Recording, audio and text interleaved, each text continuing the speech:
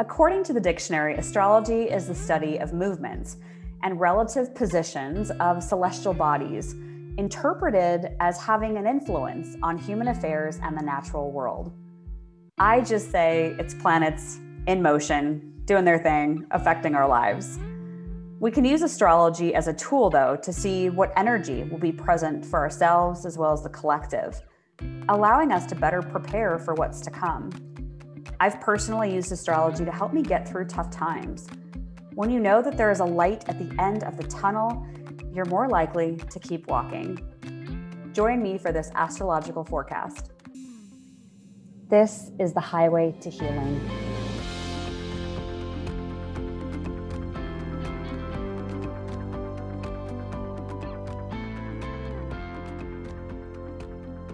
All right, Kate, we have made it through February. February was rocky. It was heavy. There was a lot going on astrologically. And so I know people are tuning in to this month's episode for March and wondering what in the heck are we in for? So I would love to hear from you.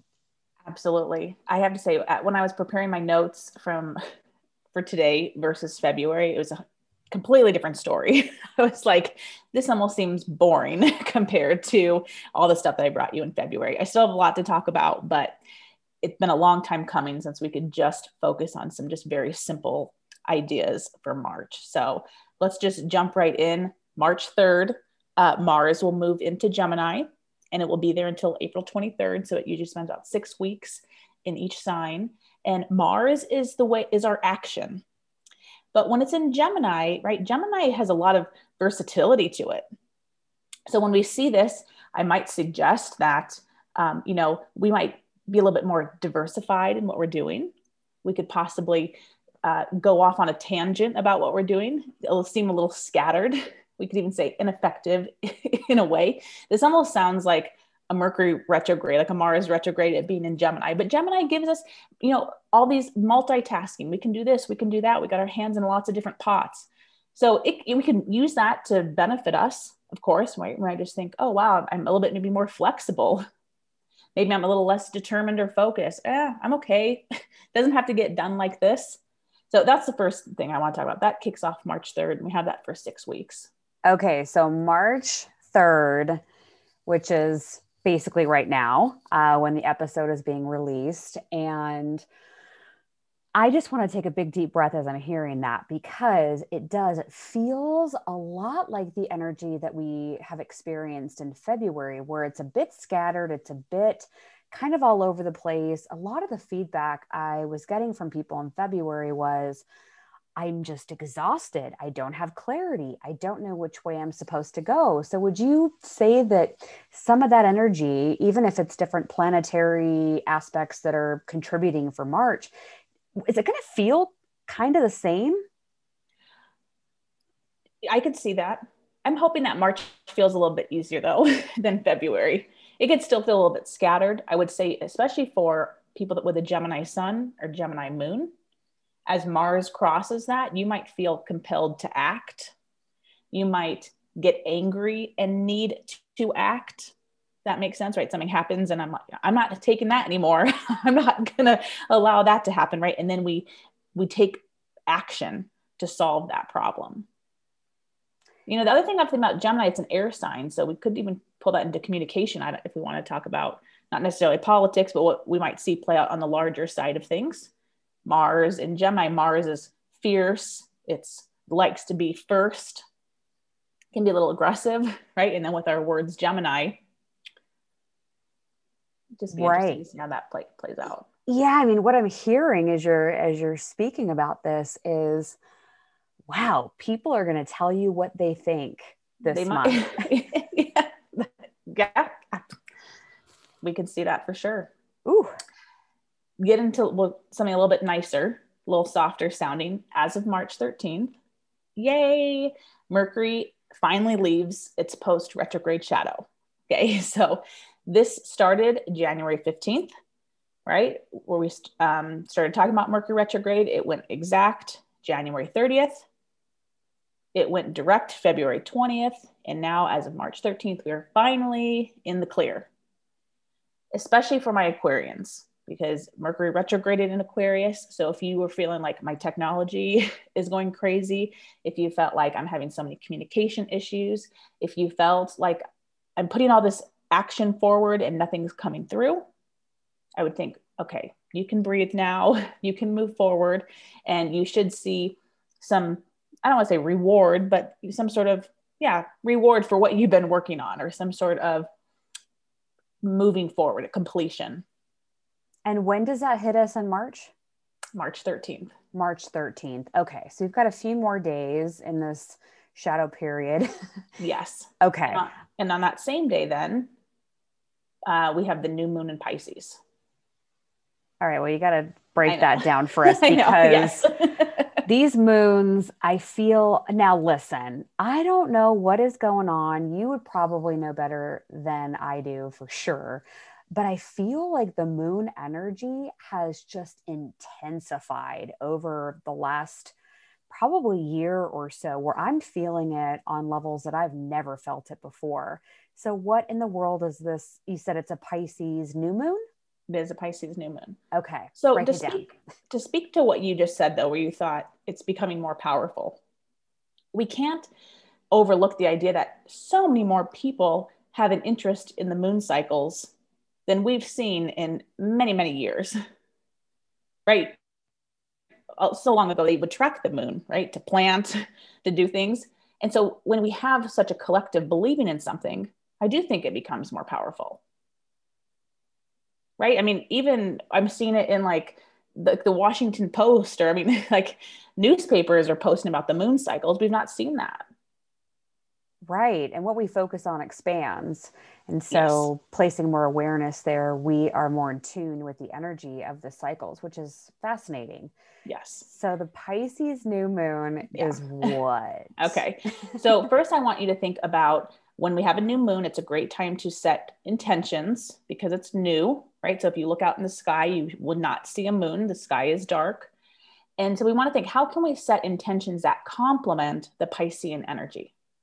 So we can think of our Pisces friends, kind of what are they like? What do I know Pisces to be? So I would say set some intentions around taking a leap of faith, maybe believing in something that you've always wanted to believe in, something that might even be a little bit out of reach, where people would say, oh, in your dreams, right? Very Piscean energy. And it's like, capitalize on that because we're in it. So it's a great time to start a creative project, to start something kind of imaginative, the new beginnings to something, sketching something out, schematics of something, a new business project. So very dreamy, very creative, very romantic, I'll say. One thing about Pisces, though, is it can be a little confusing. So when we think about Pisces, when we think about how it's always sketched out, those two fish, but the two fish are always swimming in different directions, right? That's where Pisces gets this confusing energy from. And we like to just associate like, oh, drugs or alcohol, but they immerse themselves in whatever they get into. And again, it can be very confusing from the outside. So you might even feel a little confused on, gosh, why am I wanting this? Or could this even happen when we see this? And the last thing I'll say is Moon in Pisces would be great for any sort of healing, any sort of therapy. I'm going to start yoga again. I'm going to go see a therapist. Those can be very traditional side of things, but even I'm going to get one of those coloring books, right? Where I color in the lines for therapy, all very supported. I would think that if you know your chart, if you have any planets sitting between 19 and 27 degrees of Pisces, or if you're a Gemini, Virgo, or Sagittarius, you should feel this a little bit more intensely than other signs. But we can all use it to manifest. So what you're telling me is my Sag sun and Pisces moon is going to just get like a double whammy on this. Yeah. Oh my gosh. Yes. I wasn't even thinking that. Absolutely. Creative projects, something new, right? That great time. Beautiful. I'll take it. Absolutely. Is there anything else for March that's going on, or do we cover it? We have one more thing for March. Perfect. So we're going to flip right into then the full moon on March 28th.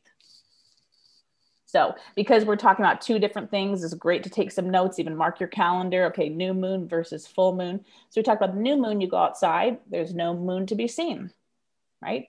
We talk about the full moon, and that's like a flashlight. You could sit in your backyard and probably read a book without even a light, right? Because the sky is bright. So I like to think of the full moon as a flashlight. Think of it shining the light on something that you need to see. Okay, it's in Libra. So Libra, absolutely, we can talk about our relationships to other people. I would think relationships are at the forefront. Anytime we see a full moon, heightened emotions, right? Or epiphanies, right? Seeing things. Again, think that you're in the dark and you have a flashlight. Oh, there it is, right? It's so clear. It's so clear because the flashlight's on it. Okay, I'm going to make a prediction. Okay. I love it.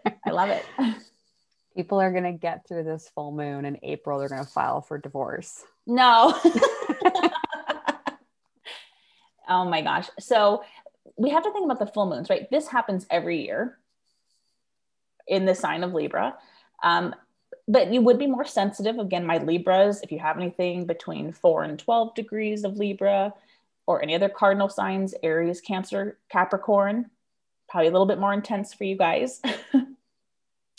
I wouldn't say divorce. I hate to think that, but I would think it's in the spotlight. If there's something that maybe you've overseen, you didn't know about, you could have some aha moments, especially when it comes to compromise, negotiation, balance, seeing two sides of a story when we see the full moon in Libra.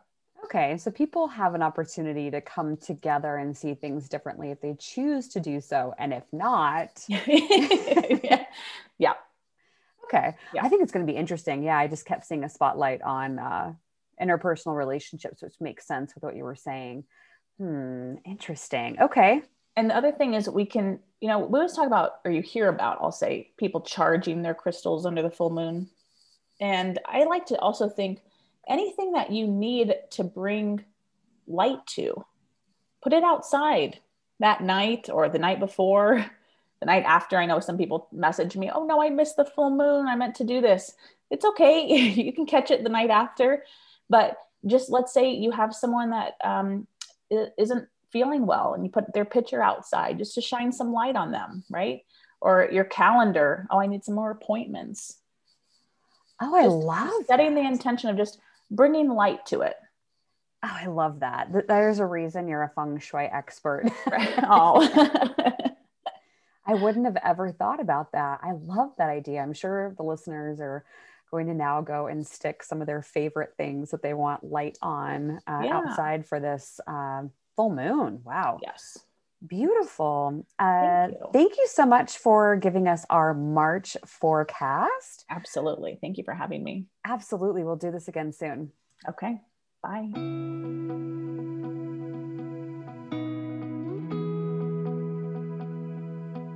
For more information on Kate's work, visit thekatewind.com. Stories like this one are important to tell. It reminds us that even during the darkest times, we can always find light. We can always choose faith over fear. For exclusive content, please join my Spark Plug members-only community and apply to be a guest on this show. Find out more at spiritandspark.com.